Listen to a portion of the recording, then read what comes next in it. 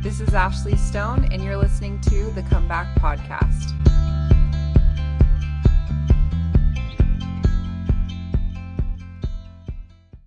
Okay, Nichelle, I am so excited to have you on the podcast. It's kind of crazy how, somebody told me to reach out to you, and then, my co-editor, Lauren, who, by the way, shout out to Lauren. She is freaking amazing, and this podcast would not survive without her help.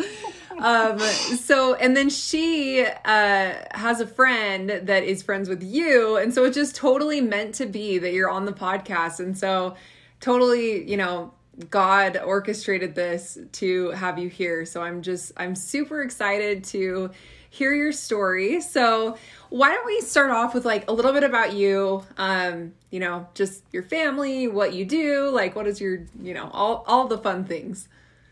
Okay. Well, I have two kids. I have a 7-year-old son and a 2-year-old daughter. My husband and I have been married now for about 9 years. I am going to school actually, starting this semester, starting tomorrow, just BYU online. Awesome. And studying family history. Wow. So definitely didn't think that I would be choosing that, but I definitely feel it's right. So awesome. Here I am. Yeah, that is so cool. And do you live in Utah? I do. I live in Midvale, Utah. I've lived in Utah my whole life. Awesome. Cool. Well, yeah. So if you want to just kind of start from the beginning. Okay. Love to hear All right. Both of my parents were raised in the church. They taught the gospel in our home. But my dad struggled. He struggled with abusing drugs and alcohol, pornography. He wasn't faithful to my mom. And at the age of 3, they decided to get divorced. And about a year later, my dad decided to end his life. My mom didn't get remarried for a long time. It was just my mom raising my sister and I. An amazing woman, hardest working, most selfless person I've ever met. She truly gave my sister and I everything. And then she definitely emphasized like a relationship with Heavenly Father. There were so many times throughout my life that I would walk into a room, and now being a parent myself, and doing this as well, just on her knees praying just throughout the day. As she'd be doing the dishes and be praying. And I knew that she, that's where my testimony of a Heavenly Father came from, was from watching her and knowing that like reliance on Him every single day. So we went to church, we did all the things, but it was very much like a checklist thing. I felt like I didn't find that connection to spirit or to the reasons behind going to church or the gospel itself. It just was more of like a checklist process to me. But she emphasized scriptures. We would read scriptures every single day as a family. And I think seeing those routines, now I recognize how important that is, whether or not our children are recognizing it at that time. So my mom remarried when I was I was 10 years old, when they got remarried. And I struggled as a youth, especially after my parents got married. And I struggled with mental health, OCD, anxiety, and depression at a very young age. I was very out of control with like my thoughts, very impulsive as a child, kind of all over with emotions. But I also had this side that was a perfectionist. I was very much, in elementary school even, I'd ask my teacher, how much percentage do I have in class? And she would be, if it wasn't 100, I was always like, can I do extra credit? All these things. It was just very, this perfectionism kind of took over. And in 9th grade, I smoked pot for the first time. And I was like, wow, I don't care. Like, this is amazing. I don't care about this needing to be perfect, this needing to do all these things. And it kind of just went downhill from there. I grew up in Highland, Utah, and there is a serious problem there with abuse of pharmaceutical medications that I think leads to harder street drugs. And I got into that quite a bit. And at the age of 15, I ran away. I was gone for about a week, and my poor mom was searching for me. And I would call her and I'd just say, Mom, I'm okay. And one time she called me, and I was at a skate shop on State Street in Orem. She was about a block away, and she had just finished praying to help find me. And for whatever reason, when I was on the phone with her at that moment, I said, well, I'm at this certain skate shop. And it was a block away. She flipped around, came and got me, and took me to a residential treatment center where I spent about 9 months. And in that process of learning tools and healthy way of coping, I was put on medication to help find that chemical balance that was necessary, that I was very much lacking. And all good things came from that. But when I got out and started facing life again, I just started making choices that were hard, that were dark. They were, I started getting into more harder drugs. Was very dishonest, stealing, lying. Those things just came back into my life again, almost at a greater force. But I started having friends overdosing and dying. And so, yeah, I just decided I was done with that. I really utilized then again those tools that I had learned while I was in the program. So I know that when I tell my mom this story, she's like, "Oh my goodness, we wasted so much money." And but it wasn't all for naught. I think every time that we go through something like that, we do take little pieces of that. I think it's funny because our stories are like almost identical. Like with going to, I went to a treatment center for 15 months when I was 16, and I feel the same way about it. Like my therapist from that program, he's still to this day, he is such a good friend. And I don't think that I would have made it through my teen years had I not gone there. Like, yeah, I totally screwed up when I got out, like almost right away, but I think it like prolonged my life, and it just like, it taught me that I could be sober. Like I had it in me, and like there was a piece of me that could be sober and find joy in sobriety. So yeah. Absolutely. It's interesting, right? Those people that see us in those deep, dark moments, how close they remain to us. Yep. So yeah, those people that go like see us in those darkest moments, how close they will become to us. Like my house father, he ended up marrying my husband and I. Oh wow. So yeah, it was really cool that he still loved me after all that I put him through. Yeah, I feel the same. I feel the same. So yeah, going back to my youth, I definitely felt at that time, still every now and again, I'd go to church, I would pray. Praying was definitely something I often turned to, but mainly when I needed something, or needed help. Mm-hmm. That's when I turned to prayer. But life straightened out quite a bit. I still drink a lot though, and I smoked pot a lot. And I was still, just pretty wild for a while. And then I met my husband. We met on MySpace. So that dates us. I knew of him through a friend.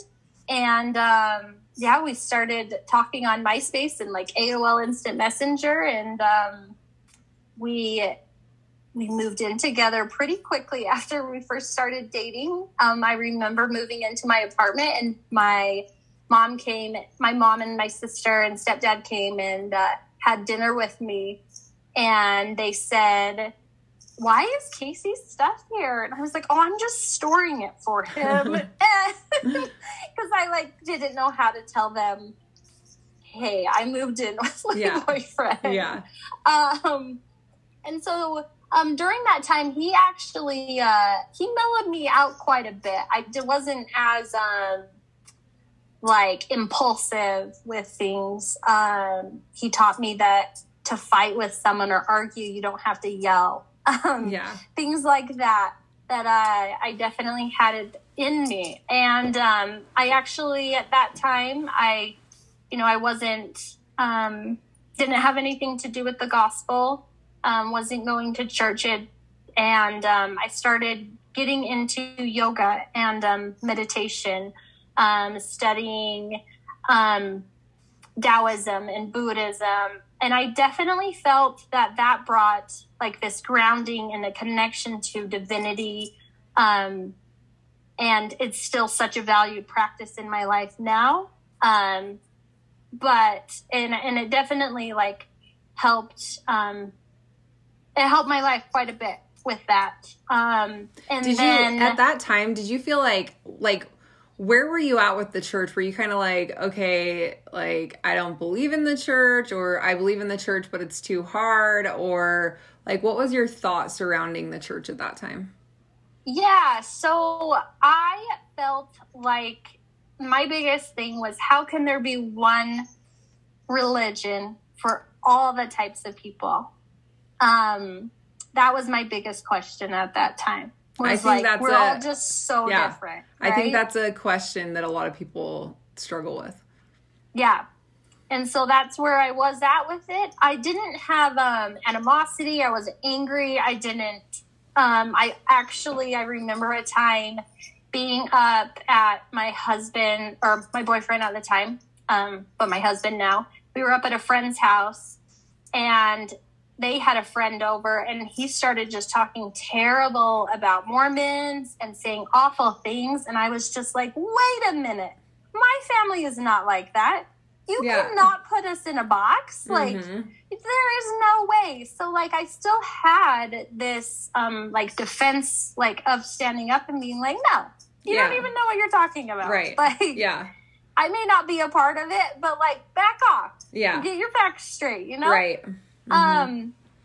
So that's kind of where I was at with that. But I remember my husband and I, then we had been living together for quite some time.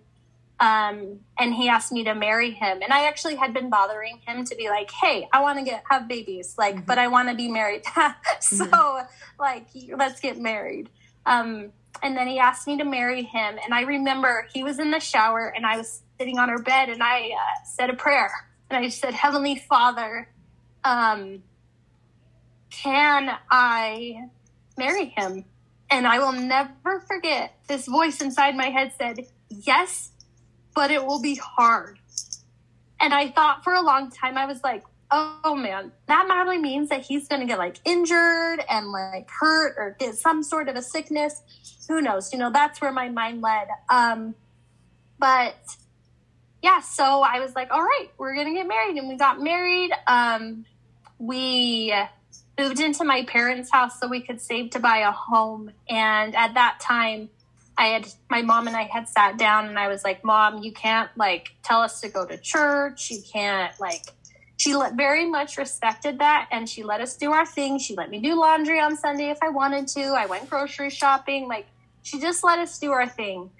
Which was so great that she respected that. I know that had to have been hard to not be like, please don't do that. This is my house. And I wish I had been more respectful and thought of that. But again, she was just so loving and kind and welcoming. I probably should note too, my husband was not raised in the church. He's never been baptized. He's been a part of going to non-denominational Christian churches on Easter or Christmas. Mm-hmm. And so, Yeah, I remember actually, sorry, going back a little bit, he had told me, one thing I'm afraid of is that you're going to go back to the church. And I was like, oh, honey, I haven't gone to church in years, like 10 years. Like, we're good. Like, and so, yeah, that's what makes this story all the more wild. But so we're at my parents' house. We end up having our first child there. After my husband and I got married, I remember feeling like we were missing something. And I felt like, oh, okay, we should have a baby. And so, yeah, we had my son, and I ultimately know without a doubt, I needed to have my son before I ever started tapping into the gospel. Before I ever started coming back to the church, before I started coming back to Jesus, I knew that I needed to have my son, because he is ultimately what made me question whether or not I needed to find that truth. And so I feel like all these things just line up exactly how they're supposed to. So yeah, I love that. About a year, when he's 1 year old, we're about to move into our house. And we bought it in July, but then we didn't move in until December. We were doing renovations on it. And 2 weeks before we were scheduled to move out, missionaries came to my parents' doorstep. And I was like, Mom, we talked about this. What the heck is this? And she's like, I didn't do anything. And so they asked if they could meet with my husband and I. And my husband was like, oh, yeah, we can meet. Sure, why not? And they were like, they ended up challenging us to read the Book of Mormon. And I was like, do you want to do that? And he was like, sure. And so we read it, and we read it twice together. And he was like, I don't know what that's talking about. Like, I'm not down. You can keep doing it. Like, you guys both read the Book of Mormon twice? Like two times through, or twice? No, twice, like, together. Okay. Like, for like 5 minutes. I thought you were saying like you read it through 2 times. And I'm like, dang, that is really good. No, we were not. He was not that ambitious. We got 2 times, like about 5 minutes out of it, 10 minutes total. So, yeah, we read, and then they came back. The missionaries came back the next week, and they brought this man from the ward with them. And this man was like, there is this talk that I just feel like you should listen to. And I was like, okay, like why not? I don't know. It's just like, was a why not kind of a thing. And it was a talk by President Nelson, but he wasn't prophet at that time. And it was Joy in Spiritual Survival. And I remember listening to that talk and feeling what I recognize as the Spirit now, but feeling that so strong that I was like, oh my gosh, this is the best high I have ever felt. Like, I was like, wow, this is amazing. And I knew that those words that he spoke were true. I just knew it. There was no doubt in my mind that what this man was saying was a man who was connected to divinity, who knew so much more and was so wise. And so I was like, okay. And then we moved, and I was like, okay, this is great. Like, what was your husband thinking? Like, you read that talk, you're feeling all, spiritually warm, and what did your husband think about it? I didn't share that with him. Okay. Like, I did not share with him what was going on. He knew I was still reading the Book of Mormon, because at that time, I wanted to know if it was something I needed to teach my children. And so I just kept reading it, and I just kept praying. And once I had felt that, that high from the Spirit, reading that talk, I was like, okay, well, if the Book of Mormon is true, I'm going to receive an impression. I got to receive like a big something like that. I'm just going to keep reading it. And so I just kept reading it. And then literally 2 days after we moved into our house, we had boxes lined up everywhere. It's the middle of winter. I'm pretty sure the sisters should not have been out at this time, especially in Midvale, but they were. And they knocked on my door. And I was like, hey, like, who sent you? And she's like, we just felt like we should come and say hi. And I was like, what in the world is happening?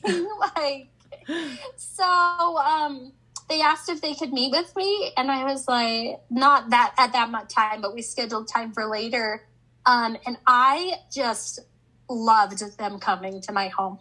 Like, the feeling that they brought to my home, I was like, oh my goodness, this is amazing. Like, you can just come all the time. And so they kept coming. And I kept praying, wanting to know, actually, wait a minute. I got this. Sorry. This is, my mind is all over. Okay. I got to go back. Before the missionaries came, and I kept praying, to know if the Book of Mormon were true. And it was several months. Like, it took a long time until I will never forget. There's these little moments that I'm like, I can't deny what I felt and what I knew at that moment. And I was driving on State Street coming home, and I drove under this underpass. And I had been listening to conference talks on repeat, because I was like, I was chasing a high. I wanted to feel that spirit. I wanted to feel it. I was like, oh man, I was listening like all the time, conference talks constantly. And I remembered just praying so hard and being like, Heavenly Father, like, I don't even know what I'm doing, but I gotta know, like, I've got to know if this Book of Mormon is true, and if it's what I need to teach my son. And going under this underpass, I was like, I just knew.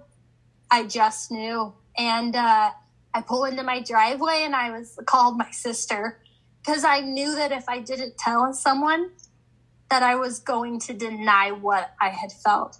I knew I would talk myself out of it, because I knew that what this meant was going to blow my world up. And I was terrified. I was terrified with what people were going to think of me. Are they going to think I'm like being judgmental of them? How am I going to tell my husband, who was afraid to marry me because he thought I would go back to the church? But I knew that I couldn't deny what I knew at that time.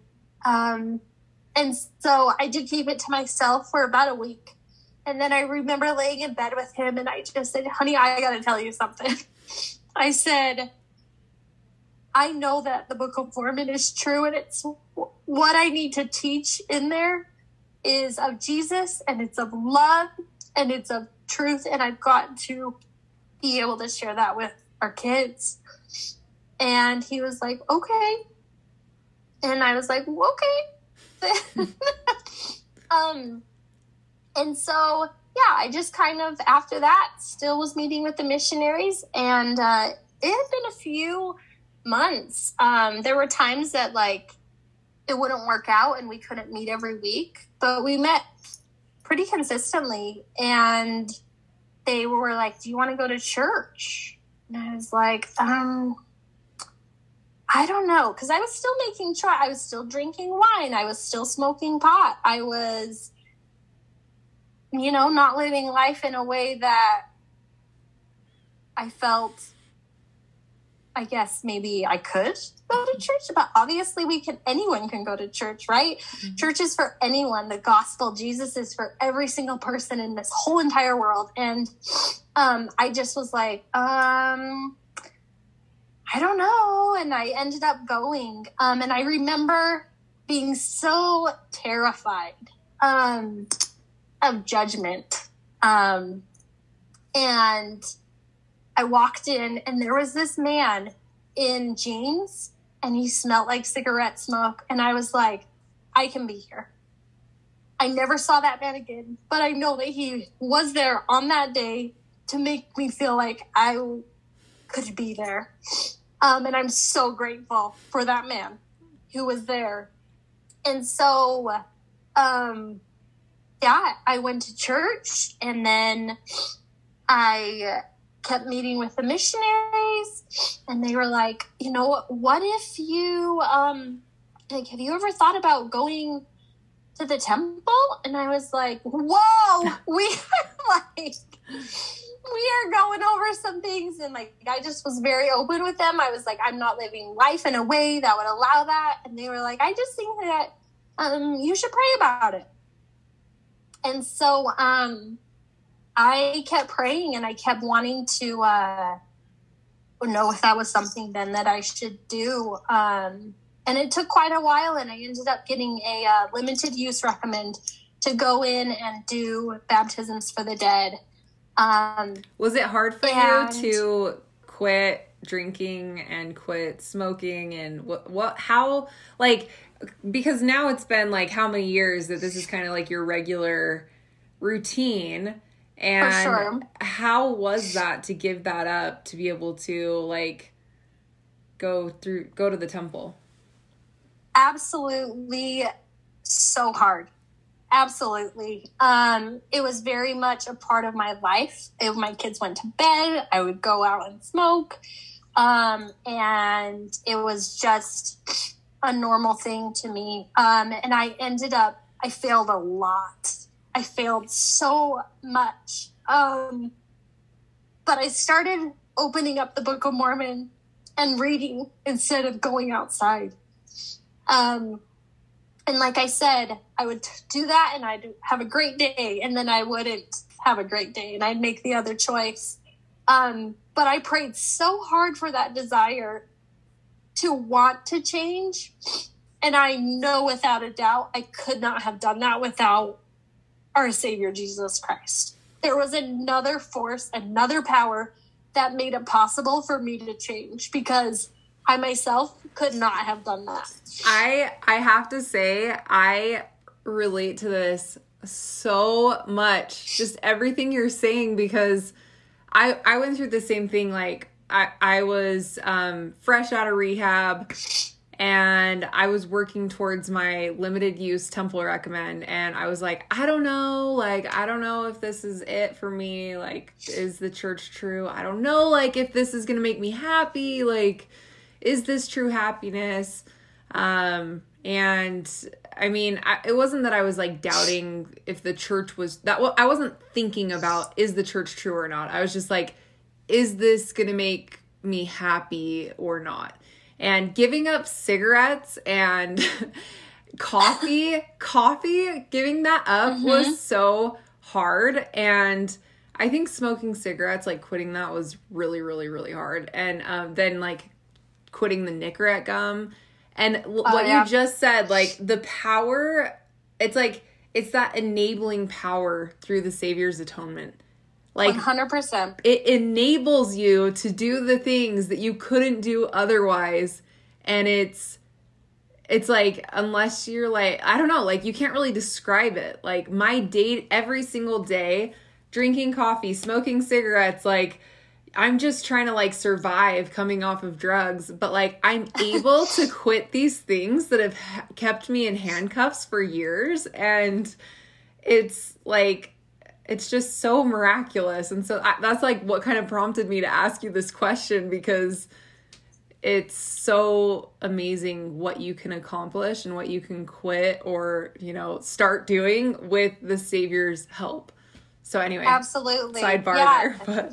No, absolutely. I love that. It's true. Change is possible with the Savior. Like change that you don't think at all is possible. Seems so paralyzing, or impossible. It is possible. And so, yeah, I mean, stop smoking pot was one of the hardest things. Drinking was very easy.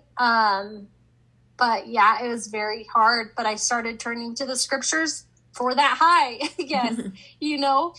But I didn't receive that same that same like spiritual high over and over again. But there's these exclamation points in my life that I'm like, I can't deny. And so, yeah, I ended up receiving that limited use recommend. And I have to say, meeting with my bishop, I'm so sorry, I'm an emotional. It's okay. But I was not meeting with a man. I was meeting with someone in place of the Savior 100%.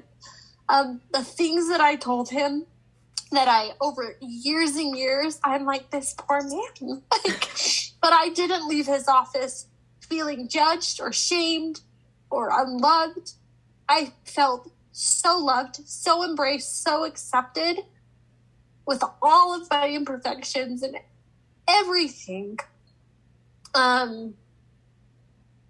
It was amazing. It was incredible. And so going to the temple and doing baptisms, I was like, oh my goodness, I love this. I'm 30 years old with all these 12 to 17-year-olds doing baptisms. But I loved it. I loved going, and I made it so a priority to be there every single week. And I was worried again. I have a big tattoo on my arm and being like, oh my goodness, like, how do I go into the temple with this? But I have never felt so accepted and embraced in a place ever. And so I loved that. And I was on this like high of like, wow, like this is great. I go to church. I take my son to church, and I go to the temple. This is awesome. And then they were like, the missionaries again, they're like, okay, what have you thought about like receiving your endowment? And I was like, I don't know what that means. Like, and what does that entail? And like all these things. I just had a lot of questions. And so they talked to me more about it, and I was like, yeah, I would love to.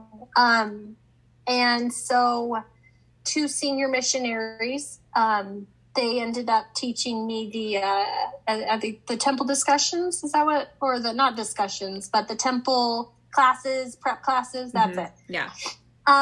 Yeah. So we ended up doing that, and the bishop met with my husband, and he like showed a church video of like, hey, this is like the garment that your wife will be wearing after she receives her endowment, and like talked to him a little bit about like what the purpose of this is. And so, and Casey seemed to be like, okay, like, all right. Like he's very mellow, very laid back. And so I'm like, great. This is so all going so smoothly. And then a couple days, I don't remember, it's just a few days before I was scheduled to go through the Salt Lake Temple. I still remember we were backing in the driveway, and my husband goes, I do not want you to go to the temple. There has been a darkness in our home, and life has gotten really hard since you started going to the church, and you started doing these things, and I don't want you to do it anymore. And I just remember saying, okay, and just praying so hard, saying, Heavenly Father, what am I supposed to do now? It's like this crossroads. Do I choose my husband? Do I choose the gospel? And I was terrified. And I was up all night just praying for just some sort of light to happen, something to make this better. And I just had to accept, okay, well, he just doesn't want me to do this anymore. I'm not going to break my family up for this. I straight up, and I told my husband, I said, I cannot deny what I know, but this next step won't be necessary if that means I choose that or my family. The next afternoon, he came to me and he just said, I'm sorry about that. I am fine if you go through the temple. And I was just like, wow, that's a miracle. Like, okay, thankfully we didn't have a lot of time to sit on that for it to change again. But I ended up going and through the temple, and my husband was there. He brought my son. He supported me. He just waited outside the temple through it, and it was the most powerful and real thing that I had experienced in my whole entire life. Unlike anything in this world. And I think that's what made me realize it was from divinity. It was from God. It was real. And so, yeah, that's where I guess my testimony just kind of grew from there. And then how long ago was this that you went through the temple? I went through the temple, let's see, I think it's been about 4 years now. So how does your husband feel about it today? Like, how has it, I mean, over the last 4 years, how has that been? Like, has it affected your relationship? Where is he at with the church now? Like, what does that look like today? So, when I got home from the temple, and I remember him seeing me in the garment for the first time. And this is no disrespect to the garment. This is just, my husband goes, wow, it just kind of looks like a little jogging suit. Like, that's just, and I was like, thank you. Like, he was so sweet about it. Like, he wasn't like, so sweet. What is that? I was just like, oh, I look sporty. Like, yeah. So I just felt like that was such a positive response from him for that. I will say there have been challenges, though. My son was not blessed, and I think he was 4 years old, and I just had this feeling that he needed to be blessed. He needed to receive a name and a blessing. And so going to my husband and saying, like, hey, can we have our son blessed? And he was like, what does that mean? And so trying to explain to him that to him, and then also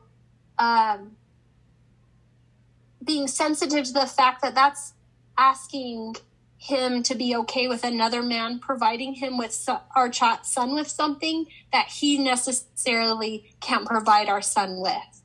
But he was so gracious about it, and my son Oak was able to receive a name and a blessing at the age of 4, which I didn't even know was possible. So that was very cool. My daughter, she received her name and a blessing about the age of 1.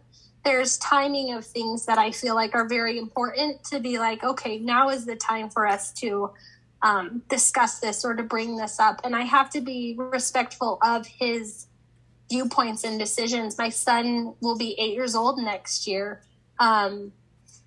We haven't even talked about baptism yet, but that's something I feel like is important for my son to choose for himself, whenever that is. Of course, I would love for my son to be baptized and receive the Holy Ghost. That gift is so precious. But I know that God knows him, and that will all just align as it should. I just have to trust that God really is in control of all of this, and it just has to allow it to be. Callings have been a bit of a challenge. I was called into our young women's presidency, called to serve a few, I guess it was shortly after I had gone through the temple, and that was hard. Activities, weekly were hard. He didn't understand, like, why do you give a lot of time for this? Like, this is just a lot. And so I ended up not serving and not calling for too long. And right now I'm serving as the state camp coordinator. And now that I'm thinking about it, because I've served as the state camp coordinator now for 4 years, so I must have received my endowment maybe 5 years ago. Sorry, sidetrack. But anyways. And that's like not a easy call. Like, if somebody gave me that calling, I would be like, whoa. I was like, this is a lot, but I love camping. And I almost felt like I could experience a missed girls camp that I never had experienced. I had only been to girls camp twice. Mm-hmm. And so being like, wow, like what an experience that I can go. And I've had great support from people. And he told me this year, he's like, you're still going to do it? And I was like, until they tell me like I'm done, like I do. And we have state camp every year. So our words are just so small. So yeah, there's been things like that it's challenging. I would say not being able to share spiritual things that may be relatable to him in a way, or that he may find like understanding in. That's challenging. But I have found amazing friends who I can share those experiences with, and I rely heavily on them. I remember coming back and being like, I don't relate to these women. I had put a stigma or a judgment or a label on women in the church that I was like, I can't relate to these women. Like, I am so far out. Like, but I have met one of my best friends, Shiloh. She lives 2 doors down, and the missionaries had introduced me to her. She had come to a few of the discussions, and she has become one of my greatest friends and greatest blessings. And I love that I can go to her and share those, and people, other women that I can go to that I found friendship in that maybe I wouldn't have been friends with otherwise. And so, yeah, that's so awesome. So how open are you to like some hard questions? I can try. Okay. So in our church, with families being such a big thing, how has that been? Like, how do you find peace with that? Like, how do you find peace with, being, like with your husband being a different faith and family being such a thing in our church? Like, how have you had any like things that have brought clarity, or is there any advice you would give to somebody that's in the same situation as you, maybe newer to the situation? What advice would you give, or what are your thoughts on that? So I don't know if I necessarily have advice, but I do know without a doubt our Heavenly Father knows us and He wants us to be happy. I know that Heavenly Father doesn't want me to spend the rest of my life without my children or my husband. And I don't know what that means, but I believe heavily on the life after this, that we all have a chance to accept the gospel and to draw close to our Savior. So that's definitely what I rely on. I've never done a temple sealing, and I was invited actually to go to my cousin's daughter's temple sealing, and I'm like, I'm just not going. It's something that I don't know what blessings I'm missing from that. And there's a part of me that doesn't want to know, because I'm okay with just knowing where my life is right now. Just knowing that I'm just doing my part, and that's all I can do. Mm-hmm. I know that the love between my husband and I is unconditional and it's real. And whatever that means for us in this life or the next, we will see. I just, there's definitely questions, but it's just trusting that we have a Heavenly Father that loves us and wants us to be happy. And He's going to figure out a way to make that happen one way or another. I love that. I have no idea what that means. You are so amazing. You are so amazing. Sweet. I'm sorry, I'm crying. I have so much respect for you, and just like your testimony and your love for our Heavenly Father is so evident, and it's so beautiful. So thank you for that. So a couple questions from people following my podcast, my Instagram page, that they asked: how do you deal with hard questions in the church? Like, I feel like accepting that I don't know is just so important. Accepting I have no idea, but again, I know that there's a Heavenly Father and Mother who loves us. And just as much as I love and want the best for my children, they want the best for us in a way that I think is unfathomable. It is an unchanging, all-encompassing, perfect love. And that's trusting that. I don't know answers to things. I wonder about things, but I don't entertain them in a way that I then start second guessing all of my foundation, those simple gospel beliefs and core beliefs that I have.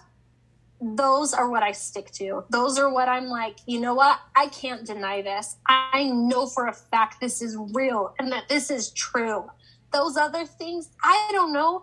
My son asked me the other day, when did the dinosaurs come? I don't know, but I know that they were here at some point and that God gave them to us for a purpose. Like, you know, there's so many questions that I think people have, and I think it is important, those that they have that that curiosity and they want to know answers. I think it is great to seek out answers or comfort with resources that are actually beneficial and full of truth. And accepting too, we don't know all the answers. This is a church that is of restoration, and it's still being restored. There are still so much that we don't know. There's still so much we just don't know. And I think too, there's so much in other religions that are truth that maybe the church doesn't have. You know, Buddhism and Taoism, they have this stillness and this mindfulness that we don't have in the church. Yeah. And so I just think that focusing on those basics it's so important. Putting our focus there and allowing questions to be unanswered has to be okay. Yeah. Okay, so we're running out of time, but I want to ask you a couple other questions. So, okay, what advice do you have for people who are unsure the church is true? I think pray about it. I know without a doubt God hears our prayers. I don't think you have to be living life a certain way to find that answer. I think it's the desire in our hearts if we want to know. And I have to say that answer is not going to come immediately. It may not come with this super powerful experience, but it will come because God wants us to know. And I think that desire in our heart is what brings that answer. I love that. Okay, and this is a really good question for you. How can a parent help a child who is away without making them feel judged? And what do you think? I mean, you talked about this a little bit, but there's a lot of people who reach out to me and they're like, hey, will you ask your podcast guest, like, as a parent that has a kid that's straying away from the church, or, you know, they hate the church or whatever, like, how can we best support them? Or, you know, obviously we love the gospel so much and we want our loved ones to be a part of it because it means so much to us and it brings us so much joy, and you want to share that with other people. And so, you know, how do we do that in a way that's not going to push them away more? That's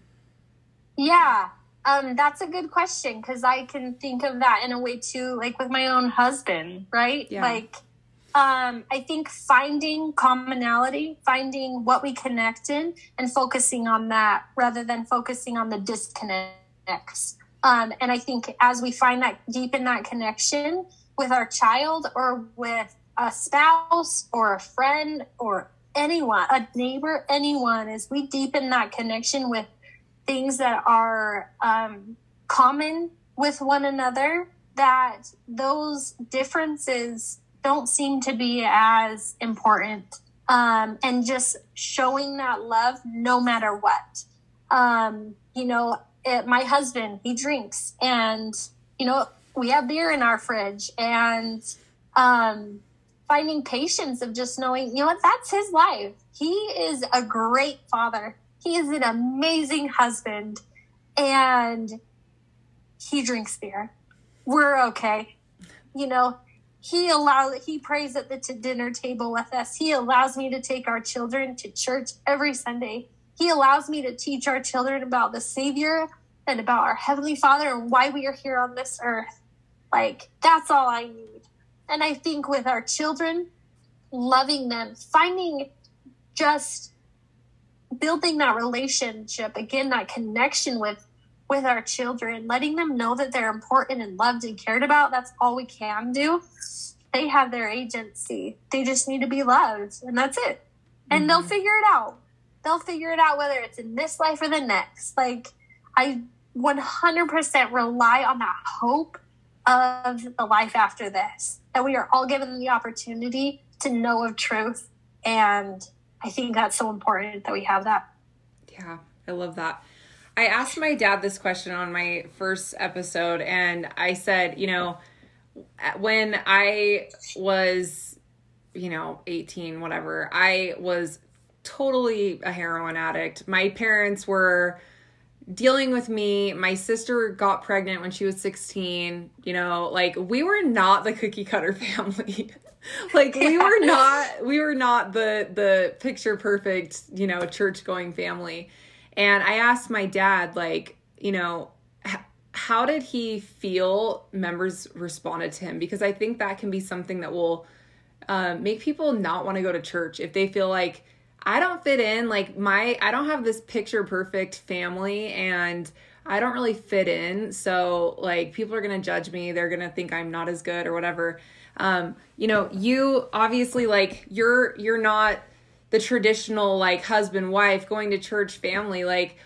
Do you have any, what's been your experience with that? Do you feel like people are, judging you, or do you feel like they've been welcoming, or what has been your experience with that? I haven't felt judged. Like I said, when I went into church for the first time in several years, I just prayed. And then I just kept repeating, almost like a mantra to myself, I am going here for God. I am only going here for God. This is between me and God. I am not here for anyone else but myself. That is it. And so I think that's what kind of kept me in that space of if someone else is going to think what is this lady doing here with, a tattoo on her arm, or her husband's not a member or whatever, I'm sure people have those questions, but that's not been a focus or something that I have noticed. I have been very embraced by this super down to earth, loving word family that knows where I am in life and the status of my family, and they love me for me and love my family for me. And I've felt nothing but embrace and from them, which I couldn't ask for any better response. I feel like the majority of judgment is what we make up in our heads. We tell ourselves these things, and we're like, oh my gosh, people are going to think all these things about me. Mm-hmm. And it's just not the case. Yeah. Yeah. I am so happy that you said that, because it was the same experience for me going back. I'm fresh out of rehab. I'm, my picture was on the county website for going to jail. People know what's going on. And but what you said, I'm going for God and my relationship with God, and people they don't really care anyways. And if they do, who cares what they think? Because I'm here for God, and it's almost really freeing. When you're at that point where it's I really don't care what you think. Like, I am here Yeah. for my relationship with God. It's a pretty incredible thing to be in that space. So I love that. For sure. I think that your story is incredible, and it's 1000% podcast worthy. And I'm so happy to meet you. And I think that, you're amazing. So thank you so much for taking this time to be on my podcast and share your story. Well, thank you for listening to me through all my blubbery mess and tangents and all the things. No, you're awesome. I think what you're doing truly is amazing. I think it's so important for us to hear those reasons why people come back, no matter what that comeback looks like or distance looks like. I just think we all have a story to share, and I think what you're doing truly is such a blessing to hear.